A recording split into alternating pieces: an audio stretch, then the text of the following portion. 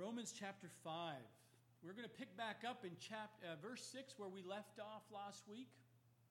If you've been joining us and been following along with us, you know that Paul has been speaking on the topic. We're in section 2 of the book of Romans, and he's touching on justification by faith. We were made righteous before God based on faith, a work that he has done. And Paul continues today in that same topic. And he emphasizes today that we can rejoice in God's love because that we were justified by faith.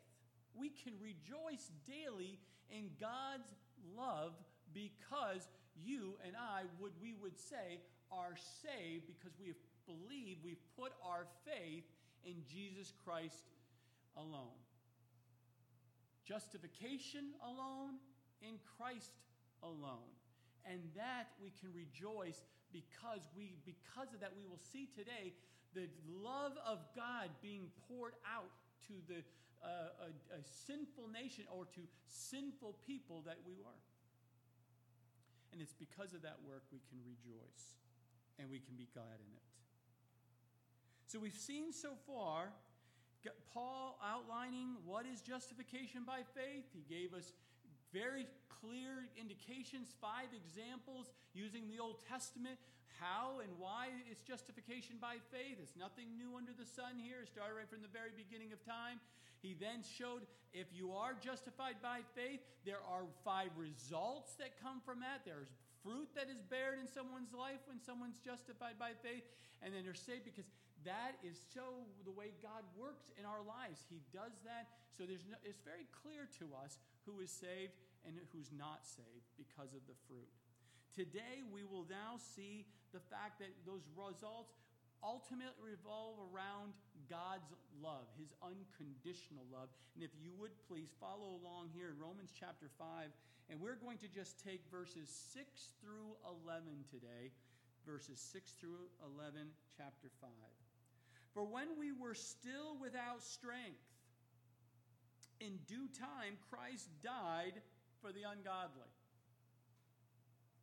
For scarcely for a righteous man will one die, yet perhaps for a good man someone would even dare to die. But God demonstrates his own love toward us, and that while we were still sinners, Christ died for us. Much more then, having now been justified by his blood, we shall be saved from wrath through him. For if we were enemies, we were reconciled to God through the death of his Son. Much more, having been reconciled, we shall be saved by his life. And not only that, but we also rejoice in God through our Lord Jesus Christ, through whom we have now received the reconciliation. So we see here right in the very first, these simple 6 verses, short and to the point. And we only have a few minutes today to cover this, but this is completely compacted full of deep theological truths that you and I must hold and get to understand and know and solidify within our life. And Paul just in these few verses will talk about, and it pertains, these theological truths pertaining to the justification. And we will see 2 things, very simple. One, we are going to see the condition we were in when God saved us. And we will also see Jesus' physical death and how that shows God's love for us. So here in verse 6 of Romans chapter 5, we see that for when we were still without strength. Well, what does that mean? What kind of strength? We immediately think it's physical strength, and in many cases it could be, but this is spiritual strength. This is talking about our unsaved condition. The word strength in the original word here means theasness, which means a weakness or a sickness unto death. It means that you're just so weak that you're about on your deathbed spiritually and can do nothing to help yourself. It's a medical term. And we see this same word used in Luke chapter 10, verse 9, when the 70 disciples were out being used by God, they were used to reach out and to heal the sick. It's the same word we see in Acts chapter 5, verse 15, where they had brought the sick out into the streets and laid them on beds and couches, and at least the shadow of Peter passing by might fall on them so they would be healed. And now here Paul is using that exact same word not from a physical healing perspective, but from the context or sense of spiritual healing, and that we need to be healed because we're in a sick to death situation in our spiritual condition. We may think we're alive physically. We may have a great life that we've built on our own, but our spiritual condition is so sick and so weak that you're about to die. In Ephesians chapter 2, verse 1, it says, He made alive who were dead in trespasses and sins. See, when you're not saved, if you have not been justified by faith, you are dead in your trespasses. You are sick to the core, and you don't even know that it's ravaging within your life. You just know there's signs and symptoms that your life is falling apart, but you think a little bit more money and change a job and moving of locations and get the new car and stuff, somehow you're going to feel better and the sickness will just go away. It won't. Apart from giving in your life to Christ and confessing your sins and giving your life to Christ, you're going to die. You have no life apart from Christ. You and I do not have the ability to become healthy spiritually on our own. We cannot make ourselves righteous before God, being right before Him apart from the work of Christ in our life. He's the one that gives us the life. He what makes us alive. Because it's justified by faith alone, in Christ alone, and there is no other way. And I know many churches today, many of us have come from churches and denominations who has taught and over that you must work your way to heaven. Oh, God loves you and you need to work hard for God and you need to go do this and earn and you need to go do this. You need to knock on a certain amount of doors. You must pass out a certain amount of tracts. You must give a certain amount of money. You must this or must that or something you're not doing right. But that is not biblical truth. That's what we call religion. If someone is teaching and someone's telling you must do to be made right, that's called religion, and that we want nothing to do with that because it's not biblical. We want not a religion, we want a relationship with Jesus Christ because it's His finished work. It's what He's done that makes us righteous, that makes us justified before God. So it's not the fact that you have to complete certain steps and you became a member and you had to go on a mission trip and you had to do this and do that. That makes you justified before God. That makes you right before God. It's only when you realize you are a sinner and you need to be saved and you come humbly to Jesus and you ask God for your forgiveness of your sins. And you just ask humbly, God, please forgive me. And He comes in and He simply wipes away your sins. You're forgiven and the sins are forgotten. And now you get to breathe with a new life and you just get to enjoy a relationship with God Almighty. As simple as that. And embracing it. Because the Bible teaches clearly that it's on the finished work of Jesus Christ on that cross, shedding of His blood, not your blood. And it's His resurrection that gives you power, that makes you right, that can cleanse you from every sin. And there is no other way. Now we see the second part here of verses in verse 6 through 11. We're going to see this aspect of Jesus' physical death that took place when he came and spoke to your heart when you were in this weak death kind of position. You're on your deathbed. And what was Jesus' physical death like for you and I? Well, we see three things here today. First, in this first part is found here in 6b. It says, in due time, Christ died for the ungodly. So he's come to you and I as the ungodly, those who want nothing to do with God, doesn't want anything and want even the knowledge of God. He doesn't even want, people who are ungodly just wants to do their own thing. They just don't want God involved. These are ungodly.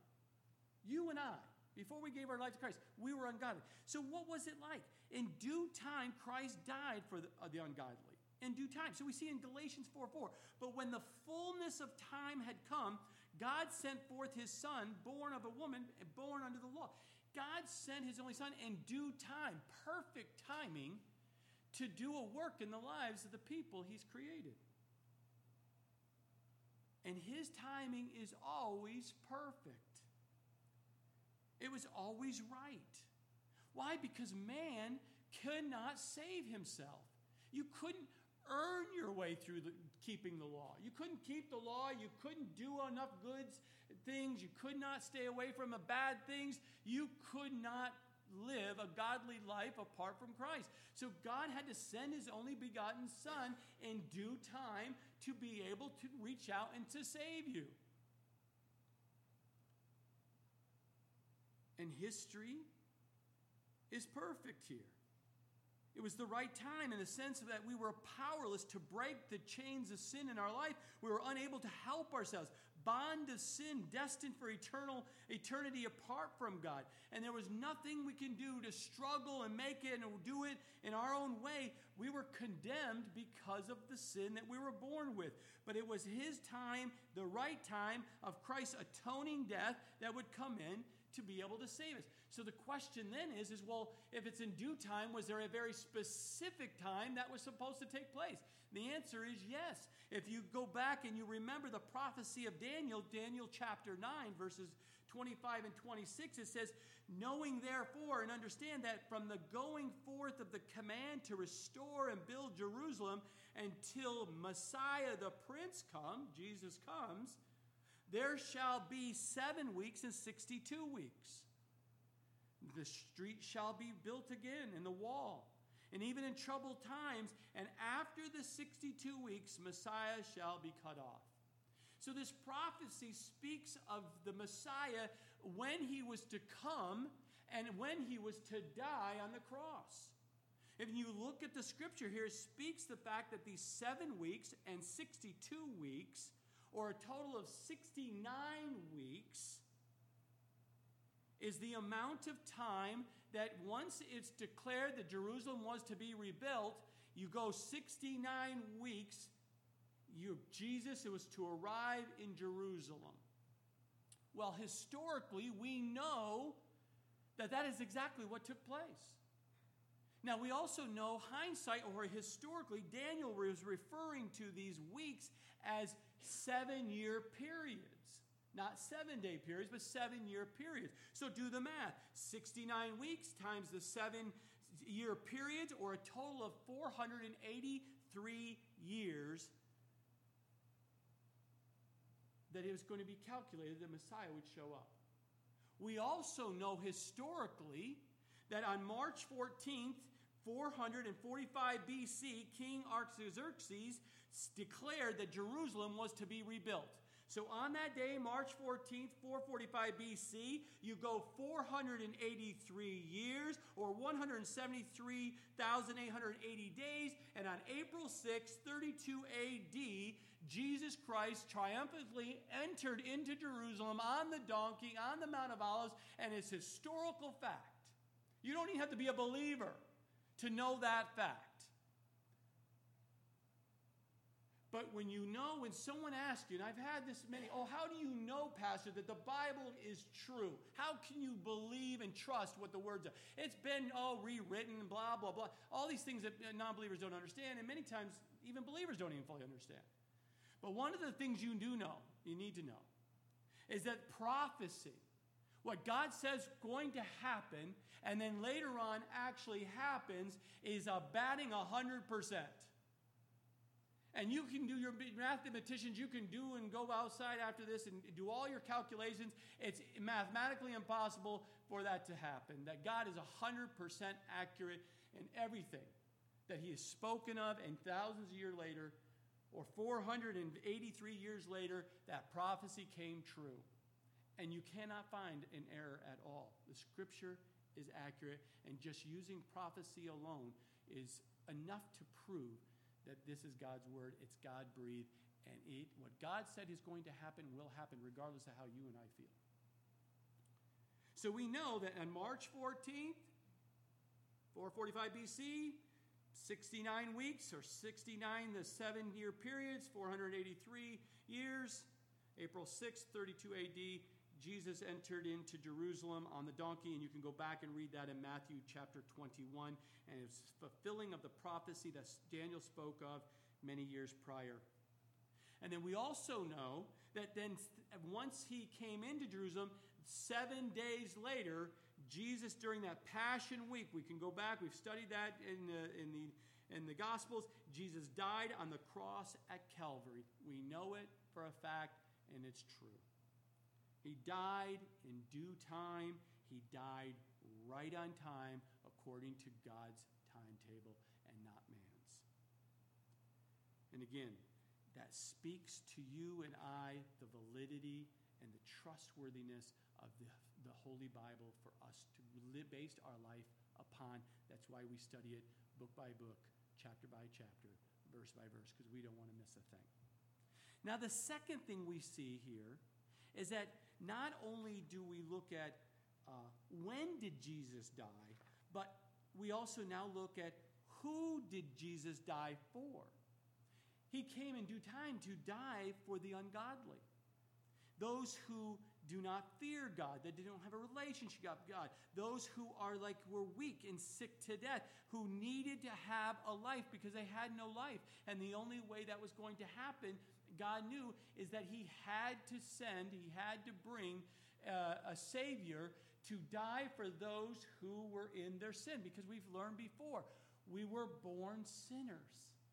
And there's nothing you can do in your own power, in your own way, to be saved for eternal life. So he sent his only begotten Son. And then we see a third thing. Why did Jesus die? Why would he do that? Why was he willing to leave heaven to come to this earth to die for you and I? Well, we see this in the remaining of the verses, 7 through 11. The first reason is so that we can see the love of God. Look at verses 7 and 8. And it's funny because Paul uses a contrast. In verse 7, he says to them, "For scarcely for a righteous man will one die, yet perhaps for a good man someone would even dare to die." Paul is saying, there's a very remote chance, very slim chance, that someone would die for a righteous man. There might be someone. If they see this righteous man and they're in a position, I would die for that righteous man. And there's a slight chance you might know a good man, that you are willing to give your own life for that good man. But it's so scarcely, it's so difficult for you to get your head. You could probably get your head around that. But Paul is saying here, but in verse 8, but God demonstrates his own love toward us, that while we were still sinners, Christ died for us. See, we might die for our family member because we love them. They're our family. They're our kin, man. They're like my spouse. They're my kids. Of course I would give my life. I would even give my life to the nation. But if you knew a wicked man who was coming against you and wanted to do nothing but harm you, would you die for that man? We don't have the capacity.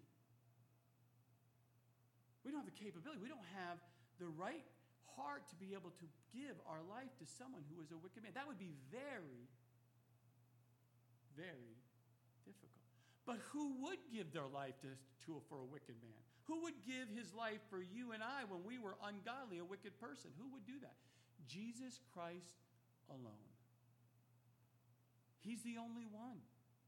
That while we were still sinners, dead in our trespasses, dead in our wicked ways and our wicked thinking, he was willing to come and die for you because he loves you that much. Because he knows apart from him going to the cross and shedding his blood, it would be you that would be shedding your own blood. It'd be you that would be destined to go to hell for eternity. And God created you to have a relationship with him, not to not have a relationship with him. It's all about a relationship. It's not about religion.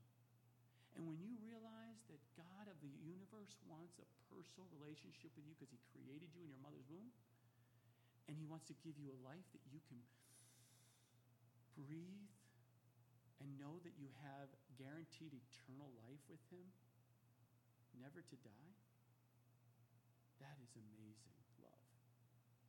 That's amazing grace. And so he sent. He demonstrated. The word means to stand near. That's what demonstration in the original language means. To stand near, to stand alongside you. Side by side, to walk with you in this life, right into eternity. Because he wants that relationship with you that bad. Why? Why would he die? Why does he love me and you that much? Because he loves much. His great love for us is what we refer to as the key word here that we see in the scripture here for love is agape love, an unconditional love. See, our love is always conditional. I'll love you if you love me. I'll talk to you if you talk to me. I'll go out of my way to help you if I can get a benefit from this thing. It's always conditional. Because you don't have, and I don't have the capacity from Christ to be able to have an unconditional love toward a human being.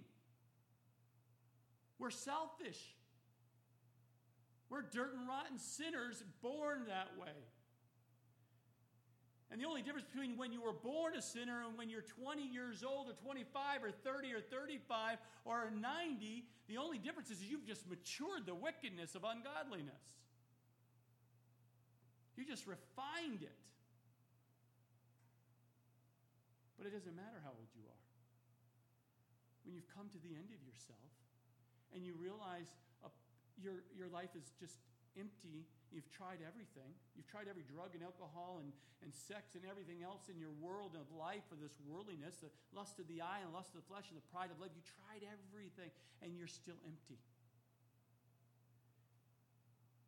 As we learned 2 weeks ago, then you finally tap out. You finally stop dying. You'll stop living for yourself. And you'll say, it's not about me. Because the more I think about myself, the more miserable I become. And I'm done. And that's when God says, yes, I have demonstrated my love for you because while you were in this state, I already died for you. Just receive it. Receive the free gift. You don't have to do anything for it. Just receive it. And guess what? The miraculous, he comes in and he will save you. John 3:16 says, for God so loved the world that he gave his only begotten Son, that whoever believes in him should not perish but have everlasting life. It's a spiritual love that can only come from God. 1 John 4:10, in this love, not that we loved God, but that he loved us and sent his Son to be the propitiation for our sins. Not only is it a spiritual love that he has for us, but it's also sacrificial love. John 15:13 says, greater love has no one than this, than to lay down one's life for his friends. He calls you friend. God loves you so much that he was willing to send his own son for you, to shed his blood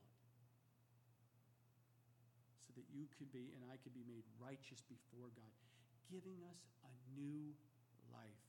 1 John 4:9 says, "In this the love of God was manifested toward us, that God has sent his only begotten Son into the world that we might live through him." So that's the first reason why he died. He dies so that we can see the love of God. The second thing is that so we receive the righteousness of God himself. We see that in verse 9. "Much more then, having now been justified by his blood." So it wasn't enough that God came along and demonstrated, came alongside you and I. It wasn't enough that he poured out and showed his unconditional love for you and I. But we also see the fact that he gave even much more than that, and he was willing to justify us by his own blood. Made right. Justification. Just as if you've never sinned before in the day of your life. Imagine the fact that being justified, that you are not, God looks at you and says, "You've never sinned. What do you mean you think you've sinned? I don't see any sin. I see Jesus in you. Your sins have been forgiven and forgotten. Why do you keep bringing up your past? Why do you keep dwelling on the past sins? Why do you keep thinking you're paralyzed in your sin? You can't move in life. You can't move ahead because you're so focused on your past sins. I have forgiven them. I've forgotten them. Move on. Live a life with me. I've given you a new life. Live the new life."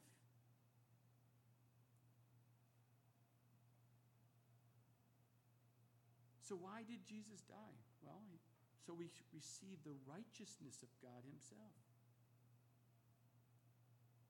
1 Peter 1:18 says, "Knowing that you were not redeemed with corruptible things like silver or gold from your aimless conduct received by traditions from your father." You were aimlessly out there playing religion and all these other things that you got traditionally. But I'm telling you, it's a new life that I give you. You can't earn a life by having a lot of silver and gold and think you've made it. It can only be done by, you can only be made just by Jesus' blood. Why is that important? Well, many churches today avoid the subjects of sin. They don't say sin. They don't even teach death or hell during their conversations today in many churches. Why is that? Because they don't want to offend you. They don't want you to feel uncomfortable of what the Word of God says. So they just avoid it because they want you to feel good and feel warm and fuzzy. So that you keep coming back. But once you understand that that is not a bad thing, that it is a good thing, and we rejoice in God's love, saving us from sin, saving us from hell, saving us from the destruction of death because we're weak and we're sick to death in our position, we celebrate it. Because Hebrews 9:22 says, "Without shedding of blood, there is no remission of sin." If Jesus didn't shed his blood, you and I were going to hell. Wouldn't be forgiven. Why would we want to avoid that subject? Hebrews 10:4 says, "For it is not possible that the blood of bulls or goats could take away sins." So you can't go out there and sacrifice something or someone else yourself that so many religions have done or can do or are doing. That's not going to save them. It cannot be by anyone's blood. Must be a righteous blood. It must be sinless blood. And it's only Jesus Christ that had sinless blood that could be shed. He was the spotless lamb. That's why we sing many times, "Nothing but the blood of Jesus." How is one saved? How is one cleansed? Nothing but the blood of Jesus. Now, a third reason why Jesus died is so that we can be saved from the wrath of God. That's the end of verse 9. We shall be saved from wrath through him. It speaks of his death, burial, and resurrection. So there's two wraths that we see in the scripture. The first one is he's referring to is the eternal wrath, or the eternal separation from God. We'll see that in Romans 5:12 next week. But we are born to receive the wrath of God, born into sin because of that. So remember, in Ephesians 2:3, it says, by nature, children of wrath. We are children of wrath, just as the others. So when we were born into eternal wrath, and we need to be saved from that eternal wrath, and that is why Jesus came to the cross. We also see in Romans 2:5, in accordance with your hardness and your impenitent heart, you are treasuring up for yourself wrath in the day of wrath and revelation of righteousness and judgment of God.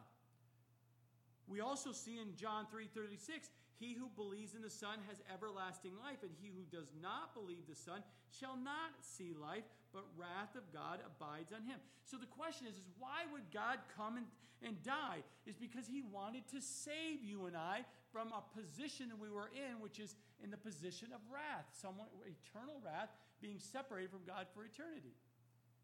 And he wanted to save you and I from that. But it also talks about a temporal wrath. A temporal wrath, meaning wrath of today. What would come? It's the second one, and it speaks to the great tribulation that is to come. That 7-day period post-rapture of the church that we see in the scripture, Daniel chapter 9, verse 27, or the 70th week of Daniel. We see in Jeremiah referred to as Jacob's trouble. We see in Revelations the seals judgment, the trumpet judgments, the bowl judgments. And we've studied that when we studied the book of Revelation.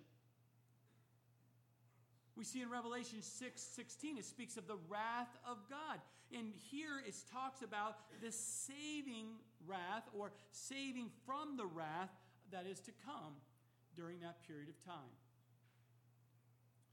Paul goes on in 1 Thessalonians chapter 5, verse 9, speaks to the fact that for God did not appoint you and us, to wrath, but to obtain salvation through our Lord Jesus Christ. So once you became a child of his, once you became into his family, he didn't destine you and I as his family to go through the great tribulation, to go through his wrath. He was going to save us from that. Jesus even said that in Luke 21:36. Watch therefore, pray always, that you may be counted worthy to escape all these things that will come to pass, and to stand before the Son of Man. Even in 2 Peter chapter 2, verse 9 says, then Lord knows how to deliver the godly out of temptation, and to reserve the unjust under punishment for the day of judgment. So take note for you and I, that in the scripture right here, he's not saying that you and I are going to see the wrath. He says that contrary. He came to save you and I from the wrath. That's why we can rejoice in God's love. Why would you avoid that conversation? Why would you avoid that topic? Why would you pick and choose and skip around that scripture? Why do so many people talk about your eternal life, and people go, I don't want to talk about God. I don't want to talk about. Well, I want to talk about it because it's about eternal. You might live maybe on the average of 70 years on this earth, but I'm talking forever. What's going to happen to your life? And if you've given your life to Jesus Christ now, you are part of what God is saying here. He's going to save you from the wrath of God. And then we see that it validates the tribulational distinctive view, the pre-trib view that we hold here. We believe that any moment we can be raptured by God and to be in his presence in a twinkling of an eye.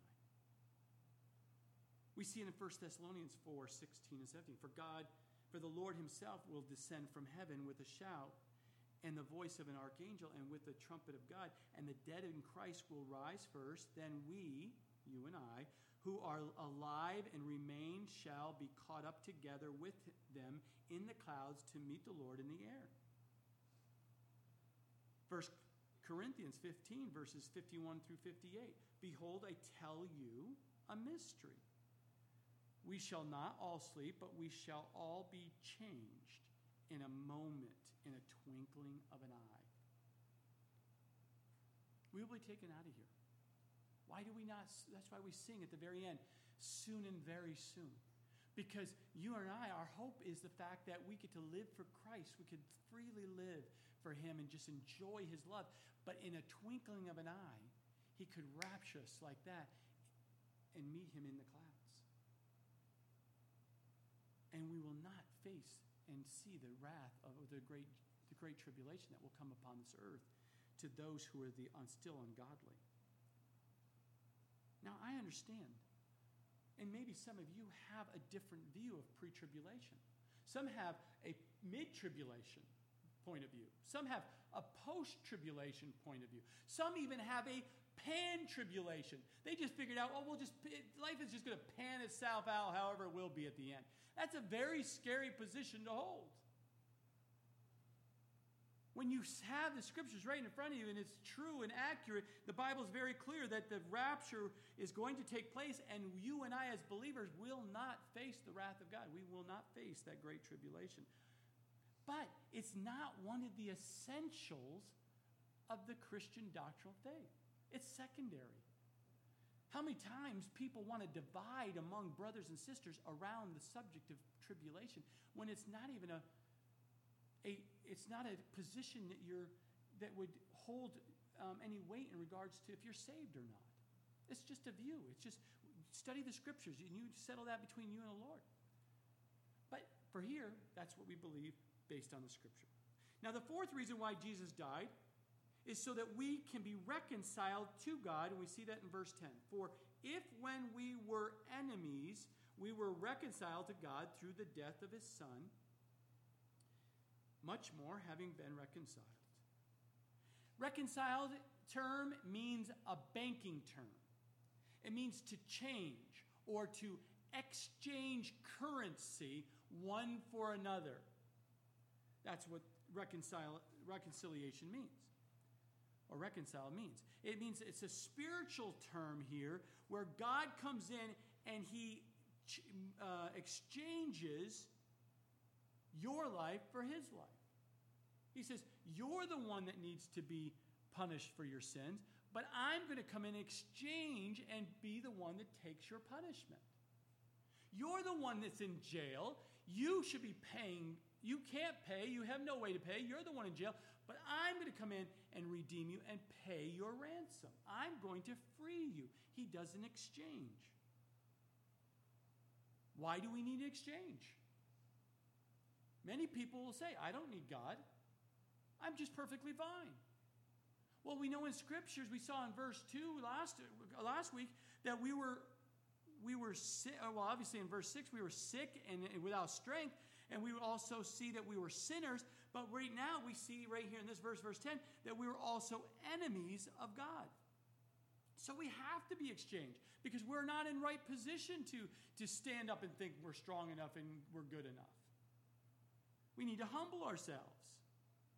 2 Corinthians 5:17, therefore, if anyone is in Christ, he is a new creation. Old things have passed away. Behold, all things have become new. It's by God's glorious grace, he says, you're filthy, man. You got some nasty, smelly clothes. Let me take those clothes and give you new clothes. You're dead. You're sick. Your body's falling apart.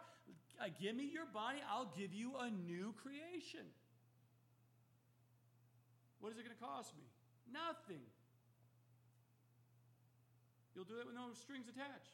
No strings attached. It's a free gift. Do you want to just receive it? You can do it or you don't have to do it. I don't force anyone to love me. I just give them the opportunity to be able to love me. A free gift of grace. And then we see in 2 Corinthians 5, verses 18 through 20, that not only that he came to save you, to reconcile you, But once you've been reconciled, there's a natural reaction that comes from a godly person. That should be the natural reaction. You went from a selfish nature, will then change to a nature of wanting to serve and to give to others. And we see in 2 Corinthians 5:18 that once we have given our life and we've been reconciled or justified by God or reconciled to God, we now have a ministry. We have the ability to be a vessel used by God, or it refers to Scripture, an ambassador for Christ to use. You know the nation, right? We send ambassadors throughout the world to represent our country. And we, as an ambassador, say and do things based on what our nation asks them to do. That's an ambassador to another country. Once you're a child of God and you're in the family of God, you become an ambassador. You become a child that needs to represent the family of God, and you become the mouthpiece of what God wants to say through your life. And we see in the scripture there in 2 Corinthians chapter 5, verses 18 through 20, where he actually pleads through us, giving us words and pleading to others, communicating on Christ's behalf so that they too can be reconciled to God. So we have been given the ministry of reconciliation, to be a vessel, an ambassador available for God to work through our voice to share the good news with those who are not in right standing with God. Now, the fifth reason why Jesus died, we see here in the scripture, is so we can be saved by God. Verse 10, the second part of verse 10, says, "Much more, having been reconciled, we shall be saved by his life." His life is referring to his resurrected life. We are saved because of Jesus' resurrected life. Romans 4:25, Jesus who was delivered up because of our offenses and was raised because of our justification. And it's through that justification life of Jesus that is the cornerstone for Christianity. Yes, you can say Jesus went to the cross, but he is no longer on the cross. You can say he shed his blood on the cross, but you must carry it all the way through, because even if he stayed on the cross, it didn't save you. Just the shedding of the blood didn't save you. It's the resurrected life. It gives us the new life. 1 Corinthians 15:14. If you go back today and read just 1 Corinthians chapter 15, it's called the resurrection chapter. It is a great chapter. Highly recommend you go through the entire chapter. But it's significant in our understanding of the resurrected life that you and I must understand. In 1 Corinthians 15:14, it says, "If Christ is not risen, then our preaching is empty and your faith is also empty." Do you see how important that is?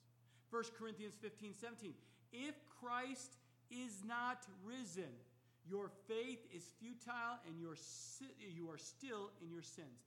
So for someone not to be sharing that Jesus is resurrected from the dead, he lives and reigns, and he wants a personal relationship with you. He wants to forgive you of your sins if you would just surrender your life, because he's alive. He's resurrected. That's why we celebrate that resurrection.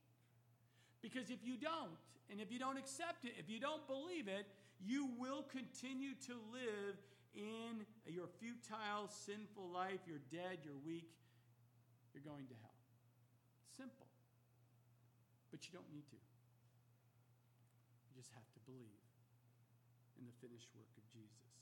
How critical this resurrection is for you and I. And the sixth and final reason, and we'll close up with this, why Jesus died, so we can rejoice in God. Verse 11, "And not only that, but we also rejoice in God through our Lord Jesus Christ, through whom we have now received the reconciliation." See, this is not a relationship of a humdrum relationship. How is your relationship with Jesus? It's blah. It's okay. Once in a while, when I'm in really deep trouble, I'll reach out to him. When I really want something new, I ring the bell, and I'm hoping my little bellhop Jesus will come and give it to me. No, we're talking that kind of relationship. A relationship to know that he paid it all, and that we can humbly come to him and ask of anything. And he'll listen to us. He'll receive us. He'll comfort us. He'll minister to us. He'll encourage. He's a God that can meet and address any need that you have. If you would just come to him. See, right here it says we can rejoice in God. And the only reason why we can rejoice in God is by the fact that it's through our Lord Jesus Christ, because we've accepted Jesus as our Lord, our Master. He's our Savior. And we've received the reconciliation. We have reconciled, we've made that gap between God and you, that sin that separated you from God. The sin was removed, and you are now, God walks, as we study, alongside you. He walks with you. In verse 2 of chapter 5, we saw we were to rejoice in hope. Verse 3, we were to rejoice in tribulation. And we're to rejoice in God here in verse 11. You know the scripture, Philippians 4:4, rejoice in the Lord always. Again, I will say what? Rejoice. We get to rejoice in our relationship with God. We get to have fun with this. What else can we do? Have you ever asked that? Apart from Christ, what else could we rejoice in? What does the world have to offer you that you can really rejoice in every day? Oh, we try. Oh, the weather's beautiful today. Oh, let's rejoice. The vitamin D is pouring into me here. Got a new truck. I can rejoice. Oh, you can go through, all of us, we've gone through the things of this world that we rejoice in, and then all of a sudden the next day, we're not rejoicing so well because that brand new car that I bought, I was rejoicing and just got hit and scratched, and now I'm in turmoil. Oh, we're rejoicing because we just had a great vacation. Oh, didn't that make you feel great? And then you're back to work the next day and you're like, you forgot your vacation. Oh, how quickly our emotions and feelings can sway us. But we can always rejoice in God's love. Always. Always rejoice. Because we've been justified by faith alone, in Christ alone. So the question for you today, can you rejoice in God? Can you rejoice in your personal relationship with your Lord Jesus Christ? Can you? Are you sitting there today? Are you listening to the words today? And can you really say you're rejoicing in your relationship with Jesus? Have you received justification? Have you been reconciled? Are you close and walking right alongside your Lord and Savior? If the answer, the honest answer in your mind is no, I'm not rejoicing. I don't have that rejoice. I don't have that rejoicing, that peace within me of having a personal relationship, then today's the day you can come to him. Just simply believe. Believe what God has said. Believe that God loves you and wants a personal relationship with you. And you just receive it because it's a free gift. But it's going to take you to humble yourself.